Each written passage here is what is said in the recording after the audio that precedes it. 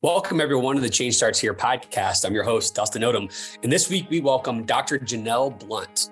And we have a really awesome conversation about how kids learn. We focus on what the research is telling us about how students learn. We talk about what study strategies promote lasting, meaningful learning. And we talk about how can evidence-based strategies like retrieval practice be incorporated into classroom activities. It's a very practical episode and one that I really appreciated as I think about even just for my own kids at home, as well as teaching my students, is how do we teach in a way where kids can really master the learning versus just master it for a short time for a quick test and avoid cramming and teach kids in a way where they're just constantly learning and embracing failure. That's one thing that I've noticed with my students as well as with my kids is that they seem so scared to fail all the time. And what retrieval practice can do is help kids kind of embrace learning with the expectation of you're not going to get it perfect every time. And the whole goal is not for perfection, it's constant growth. And so this is a great conversation. If you're fascinated with how people learn, as well as looking for a really great practice to help kids master content and learn better, this is a conversation you'll enjoy. So as always, thank you for supporting this podcast. We greatly appreciate your support. As you listen, please forward this to anybody you think who needs it. Have you subscribed already? Thank you. If you haven't, please hit the subscribe button so we can continue to make more impact. Again, enjoy the episode. I really had a fun time talking to Dr. Blunt. All right, we're ready to go. Dr. Blunt, thank you so much for making time to join us today. Absolutely. Great. Thanks for having me. Yeah, so as we've talked before, our first question is the same for everybody. Who are you and what do you love about what you do? My job is to help you learn how to learn better. So I am an associate professor at a Midwestern university. My name is Janelle Blunt. I think first and foremost, I'm an educator. So what I teach in the classroom, what that looks like is I'm teaching a variety of the science of psychology and learning classes like cognitive psychology, memory, but I'm also teaching some other classes like interpersonal skills. And then part of my work is research, what actually works in the classroom. I'm interested not just in what we feel like is a good idea for studying, but what's actually going to get you that long-term meaningful learning, not just for the exam, but for life in general. So where did this, and I'm going to use a strong word, so it may or may not be that, but where did this obsession begin? Because as a former teacher, yeah. So like I most of my friends who are like you have a PhD and are very passionate about a specific topic, I call it an obsession. I call it a healthy one, fortunately. And so in this case, like, you probably just like me and my wife, we have a lot of educator friends and we talk about, some theories of learning and all that, but I feel like you're at a whole different level. So when did you become obsessed with this question that you have?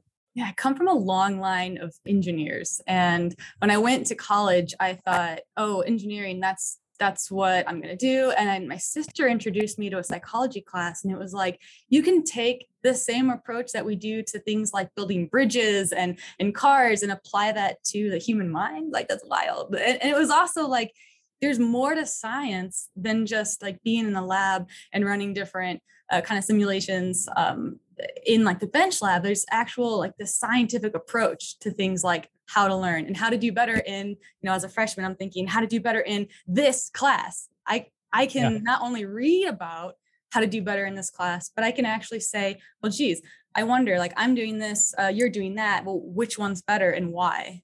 And that's here we are, still going strong.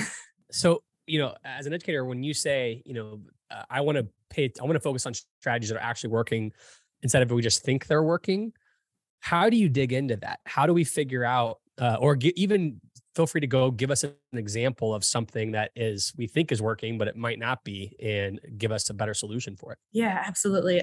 Every learning-based experiment I do, I throw in something that we call metacognitive judgments. And that's essentially thinking about thinking. And this is important because the choices that we make when we're studying for that exam is a lot based on our metacognition. So some of the work I've done and involves looking at like rereading versus something like retrieval practice, which is the main thing that I'm into. And so what we might do is we give people a text like they would in a classroom, and we have them do one of two things with it. We might say, okay, you're going to reread this. And we choose that strategy because that's what people do. If I say you've got an exam, okay, great, I'm going to reread because that's what feels best. And then we give a second text and we say, all right, I want you to read this and then just tell me as much as you can remember without looking at the text. But before we give you the test, I'm going to say, how did that feel? How we have them make what we call a judgment of learning. Essentially, do you feel confident about how much you learned or not so confident? And what we find is that things like rereading lead us to think that we're doing really well. Like, oh yeah, I've got this. But on the test, we actually see the opposite. So that's one way where we can think about like our metacognitive judgments. And I find this like pretty much across the board. People don't realize how powerful strategies like retrieval practice are. And instead, that's why a lot of students have this go-to of things like rereading or just tracing things in their book. They're not actually that effective. So as you're talking, I in preparation for our conversation, I tried to dive into much of your research as possible. And I came across, a website that said, when we think about learning, we typically focus on getting information into students' heads. What if instead we focus on getting information out of students' heads? What does that mean to you? Because I feel like from it's very simplistic, it's like, well, I'm still trying to get it out of their heads because they got to take an assessment like that. We know that the standardized tests are really important all across the country right now. So what does that mean to you? Yeah, that is like, as you're saying that, I'm like, yeah, I've heard that. It's a thing that we say. When we think about learning and memory, there's really three stages: encoding, storage consolidation, and retrieval. And so much of learning is focused on that first stage, which is encoding. And that's like the acquisition, like learning new memories. So things like reading a text. And we tend to save retrieval for things like tests or, things, standardized tests. And so we only focus on that first step. And when people in the retrieval practice world say things like what you read, what they're getting at is don't just stop at encoding. Yes, read the text, but now let's do something with it. Don't read it again. Actually practice recalling it. Practice that third step as a way to learn rather than just using retrieval as an assessment, because retrieval is so much more powerful than just knowing what's kind of in your head. When you retrieve something, you actually strengthen the memory for the things that you're retrieving. So each time you think back to what you've learned, you're actually improving your learning in a really powerful way. Yeah. So let's talk about, since you do a lot of practical research, like let's talk about that in a practical way. What you can describe it however you want. I'm just going to say a typical classroom, right? Not maximizing the potential of the retrieval practice would look like what? Read a book, take a quiz, read a book, listen to a lecture, take a quiz. And you're suggesting what kind of shift that flow of educating a kid? I'll tell you what I do in my neuroscience class. Now, this class is an especially useful example because in my university, every student has to take a science class. And for some students, and I think a lot of listeners could probably relate to this, like their students come in and they're like, science, no, thank you. And so it's a class where there's a lot of fear and anxiety. You mentioned the synapse and people are like, yee. And so in that class, what I do is I have them watch about an hour of videos before class. So I've condensed the points into a series of like 5-10 minute videos or however long. And when they come to class, I actually take the computer that's in the front of the room and I turn it around. And as they come in, I'm handing them dry erase markers. And I just say, all right, draw a synapse. And they go to the board and they don't really know. They can't really remember. Like they've watched it, but they haven't retrieved it yet. And we do this and we'll aim for 3 different correct retrievals throughout the period of an hour and 15 minutes. And by the time they leave, they're like lightning speed able to retrieve this information. So that's one way, in an extreme example of how instead of just listening and giving us this false sense of learning, they come in and they're actively engaging in retrieval and they love it. I mean, they're wrong at the beginning, but they learn from their mistakes. And there's so much out there that tells us, don't make mistakes. Mistakes are wrong. But we need to get over that in a safe way. because so much of a retrieval has been these high stakes. Your exam is the only time you might practice retrieval, or you might think of like the SAT. And that's for so many people the only time they've practiced retrieval. But retrieval can be low stakes. Head to the board, draw the synapse. Yeah, I was thinking, back when I was a student years and years ago, having pop quizzes was the closest thing that we did to retrieval, right? And there was still some like anxiety about it because it still mattered on your grade. What you're encouraging is you want people to fail forward with the information, right? Versus feel like get shut down of like, I got to walk in, oh God, my pop quiz, I don't know. Then you get a 0. And then that just creates a kind of an anxiety loop for kids, especially. Whereas what you're saying is come in, try it. All right, now you're going to learn what you didn't know again. We're going to address it. And then, hey, turn the computer around or whatever. Let's redraw that. Let's practice that again. And so you're saying by the end of a lesson, you can have some really powerful anchors in kids' minds that aren't just going to be about for a test, right? They're going to actually have learned the concept. Is that right? Yeah, they actually, when I made this big switch from a lecture-based classroom, and there's nothing wrong with lectures, but from primarily listening to actually practicing retrieval, I saw big jumps in their exam grades. But what I also see is I took some students to a conference in Evansville a couple of weeks ago, and there was a neuroscience presentation, and students who took that class 2 or 3 years ago were like, oh my gosh, Dr. Blunt, like I get it. And I'm like, you do get it.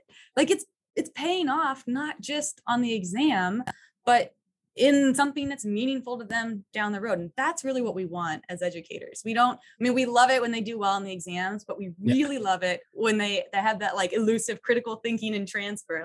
And that's something that retrieval practice can help with. Yeah, that's I was very fortunate to have an economics teacher in high school who just encouraged me to learn. I had an econ teacher and an English teacher. Econ actually loved. English teacher, I just wanted to pass her test because she was the hardest, teacher out there. But they both tried to get you to love learning for learning's sake, despite the grade. Yeah. But it was so hard because so many high achievers, I'm sure you see this at the college level, is that your kids, like the game is set up, get good grades, move on to the next accomplishment. Yeah. Have you seen anything out there that's trying to fight that? We've had a lot of thought leaders that are talking about how do we rethink education so that kids can develop those entrepreneurial skills to fail forward, to keep trying, to keep thinking, and to retain learning, not just pass a test or get an A. Yeah, I think my approach for that is thinking about things like when you use powerful learning strategies, this might come across wrong, but like your intention doesn't matter. Right? Like if you intend to learn something 5 years from now versus just the exam, like if you're practicing retrieval and you're spacing your learning, it's going to stick. But if you try really hard, you say like, I want to learn this forever, but you just simply use mass practice and reread things back to back, even if you intend to remember it, it's not going to matter because you're not using the right strategies. Interesting. Real quick before I ask you about some of the strategies, what are some of the other powerful research points? If there's somebody listening right now and says, all right, Dr. Blunt, you seem smart. I'm interested in retrieval. Can you throw some research studies down or some just other facts down for folks that are kind of on the fence, not knowing if they want to jump into this practice or not fully sure if they believe it or not? I love that, because if you're listening and you haven't heard of retrieval practice before and you're like, another person telling me what to do, why should I listen? Good, question exactly. It, because this is exactly me my freshman year in college, and that's realization of like, I can set up studies and actually test this. There's a whole bunch of research that demonstrates that retrieval practice is far more effective than other strategies. So much that a couple of my colleagues and I did a big review, and we looked at all of the studies that have used retrieval practice, not just in the lab in a controlled setting, but in the wild, as I call it, in the classroom, anywhere from med students to elementary kids using retrieval practice. And we have there's a nice sizable effect size across all these different studies. I can't remember, it was like 40 to 50 studies that we looked at. And almost all of them found these effects of retrieval practice in this powerful way. So as people are trying to dip their toe into water in retrieval practices, what are some easy to implement practices that you've seen move the needle, right? As opposed to, I mean, I would at the highest level, I would want, if I were back in my schools, I'd want myself and my teachers to be lesson planning with intentionality around that. But until we build it up there, what are some good practices to use along the way? I'm so excited for this answer because it's basically keep doing what you're doing. Just take away the material. Okay. I'm not asking you to come like flip your classroom or like even change the shape of your desks or learn some new strategy or go through some training. All you've got to do is do what you normally do. Just remove the text. So what I mean is, okay, what is it that you do? When I ask students before I get my hands on them, how do you study? And they say reread, and I say, great, let's put the twist on it. So you've read it once, now cover it up. Tell me, what did you just read? I don't remember. Okay, we'll spend a little more time. It's going to take effort, but once you put that effort in, you'll be able to start retrieving things. Okay, now you can go back and look and see what you missed. So we're doing the same kind of thing. We're just doing it without the text. Well, I like making concept maps. Okay, great. Make your concept map, but this time do it without the text. So I've done work where it doesn't matter if you make a concept map or write a paragraph. The thing that matters is, are you doing it with the text or without the text? So what did the teacher tell me versus like play back that video again? So just keep doing what you're doing. Just do it without referencing back to the text. Yeah. How do you find that? And maybe it's probably different for everybody. I'm talking to a researcher, so I'm sure it is different for everybody, but how do you find that middle ground of teaching input versus output, right? Like trying to figure out just kind of like how, as a teacher, is there a mirror I can put in front of my face to figure out if I'm doing enough retrieval practices or I'm doing too much retrieval practices or too many retrieval practices? I don't know. The more, the merrier. That's what I've read. I mean, I read exactly that. Just keep going, do them all. I'm like, oh, okay, that's interesting. I am on board with retrieval. So, I mean, again, like you can do just a little. In my large lecture classes, it's as simple as every 5 or 10 minutes, we pause, and I frame it sometimes as a game. Even I say, this or that, what we talk about, say the schools of psychology, like structuralism versus functionalism. And then I say, what would you be? And so it's actually a retrieval activity because they have to, in order to decide, am I a functionalist or a structuralist, they have to remember what they are. So it could be something like that. It could be some clicker questions, which I have clicker questions that I use where they can answer multiple choice questions. So it doesn't, not every class has to be this radical, to the boards.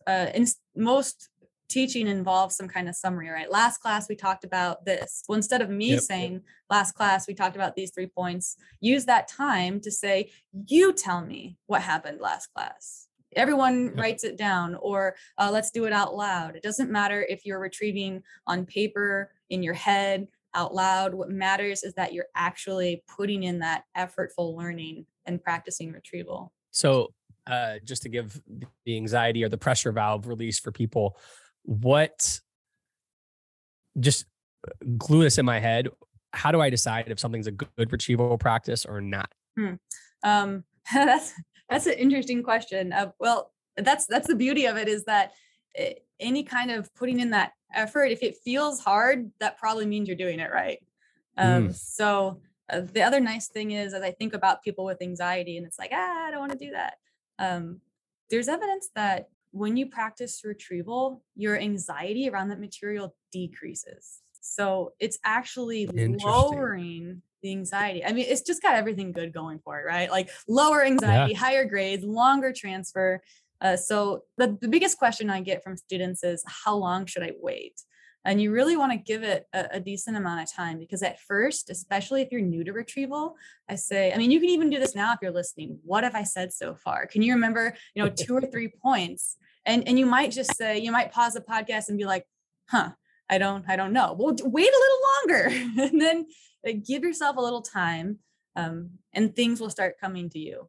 Then you can go back and listen. So don't go back and say, I want to hear that again. No, first put that effort in, see what you can remember, then go back. Yeah. And make it okay for some folks who it does take a little bit longer, a more intentional focus to, they may not have listened with all their intent the first time, Yeah. That's okay. We're trying to help you Totally. prepare. And so if that's part of what helps with the anxiety is like, if I don't know, I don't want to admit that I don't know. And I don't want to admit that like I feel either stupid or I worry that you think that I wasn't listening, even if I was. And so that just creates a whole cycle there. And so to your point, I think there's having that as a best practice releases that anxiety, right? Yeah. And there's also when the more retrieval you use, the more engaged students are. So we think, oh, well, what if they didn't, I don't want to put them on the spot. Well, they actually like being put on the spot when they have this chance to be wrong and to actually see their improvement. I mean, I love it that first day of neuroscience and they're like, oh my gosh, is this happening? And then they leave like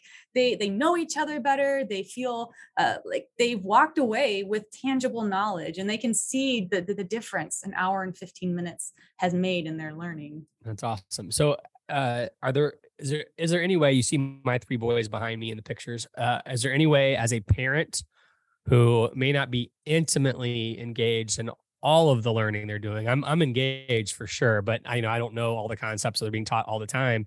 Is there a way that I can start practicing if my teacher's not doing it, that I can start using retrieval with my kids around the subjects they're learning? Absolutely. That's as simple as tell me 3 things that you learned, or if they have a worksheet, okay, what do you think are the most important things? Or you can even make it, I'm looking here at the age, maybe scale it down a bit and be like, what was your favorite? What was your least favorite? Which would you, if of the 2 things you talked about in class, what would you like to talk about again?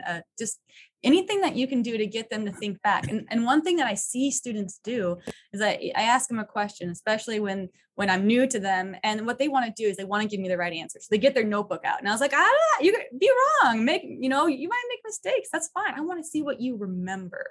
So encouraging them to think back and retrieve something rather than just like read it back to you. Yep. That's great. So if this seems 1, incredibly easy to implement, 2, very powerful, my question is, what is holding back educators all across the US and world of really diving deep into this practice? Metacognitive judgments. So again, when you reread and do things that are less effective, your judgments of learning, those metacognitive assessments, the thinking about thinking says, oh yeah, I've got this. It feels really familiar. But when we're practicing retrieval, it feels hard. And we're like, I don't know anything. This isn't working. Think of it like, if you're training to do push-ups, you could do push-ups on your knees, or you could do the full push-ups. And so say you wanted to do 20 push-ups. Well, if you only ever did them on your knees, you're actually not going to be as strong as if you did 20 push-ups like the full way. And so I think in the same way, it's like the more effort we put into learning, the better it is. But in that moment, it's like, this feels hard. I shouldn't do this. Like rereading makes me feel good. Drawing pictures with the text makes me feel good. But this whole retrieval thing, like it feels bad. I'm sitting here in silence for 10 seconds and nothing is coming to my mind. It's not, I shouldn't do this. So it's the biggest thing that I think gets in the way. It doesn't take any more time. It doesn't take, actually, I think if you do it right, it takes less time, but your metacognition is screaming at you saying like, do something easier, do something easier. Yeah. Well, I'm fascinated. My wife gets back from her chief of staff conference. We're going to dig through some of this because I'm curious how she would judge her teachers in her schools by this. If people are interested and they're trying to learn more about you or more about retrieval practices, where's the best place for people to go and dig deep with you? Yes, retrievalpractice.org. Dr. Pooja Agarwal has a website. I think maybe you're familiar with it based on your reaction. Maybe great resources, guides made specifically for teachers. So she's done all of the legwork and is there to say like, here's the results, here's what you can actually do. And then she's got the resources there to say like, look, I'm not just some rando saying like, trust me, I got a good grade in class, so you should do what I do. It's actually referring us back to empirical studies that demonstrate the effectiveness of a variety of techniques. Yeah, that's awesome. Is she the one that was at the TEDx? Yes, she's done that. Okay, I'm pretty sure because I had a friend come back and say, she's awesome. You should listen to this. It's the first time I'd ever heard about it. So I'm pretty sure that's who it was. So I bet I could Google the TEDx one on there because she was fascinating. And this friend doesn't often call me to say this person is great. So it's pretty fun to hear someone say it seems simple. And I think that was the powerful part that she called me with is seems simple, but it feels like it has so much impact. And I love those things that just seem so simple and kind of so almost common sense, but not common practice. And it's just awesome that you guys are highlighting that for us. All right. So real quick, we're going to end up with our rapid fire questions before I give you your day back. Right. So be ready. Okay. First question. What's a habit or discipline that you use on a daily basis to be the best version of yourself? Exercise. When people say, how can I improve my memory? They're expecting, like some kind of answer. And my answer is usually like, are you getting enough exercise? And they're like, wait, what? Who are you?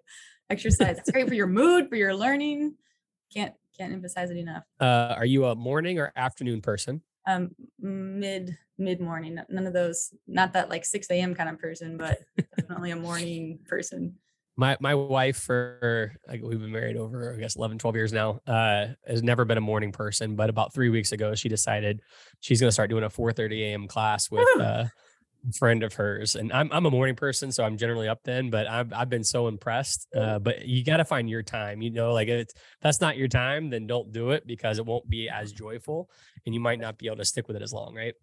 Absolutely. I've got like a pull-up bar in the department, and I've even got the president of the university in here doing pull-ups in between classes. So that's hysterical. All right. What is a book, or I see a number of books back there, but what's a book or books that you've either read recently or throughout your career that you often find yourself recommending to others? I guess if I were to like operationally define impact of a book based on how many times I've bought it, it's probably this book called The Discussion Book, and it's 50 Great Techniques. And I have bought this book like 6 times. And anytime I meet someone that is an educator, I'm like, here you go, take this book, because it gives these strategies that you can use to avoid that situation when you walk into class and you say it's discussion day, and then like everyone looks at you and you look at them and they look at you and nothing happens. And there's not that kind of dynamic exchange. So there's 50 different ways you can shake things up. And I've bought it for like so many people. I have one at home, one here. I bought one for my mom.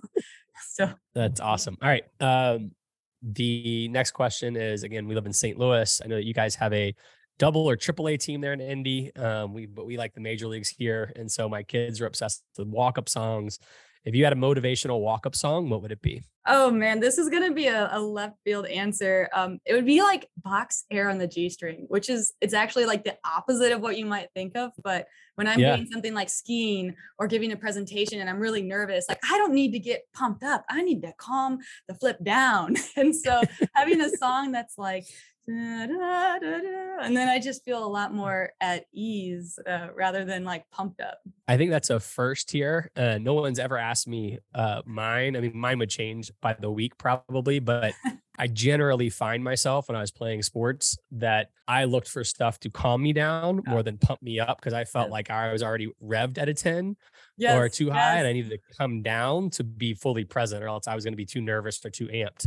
Yeah. So I identify with that strongly. I don't know if I'd say the same music, but I definitely identify with bringing it down. Yeah. All right. Last question. You're someone who's around, this could be even students that you're around.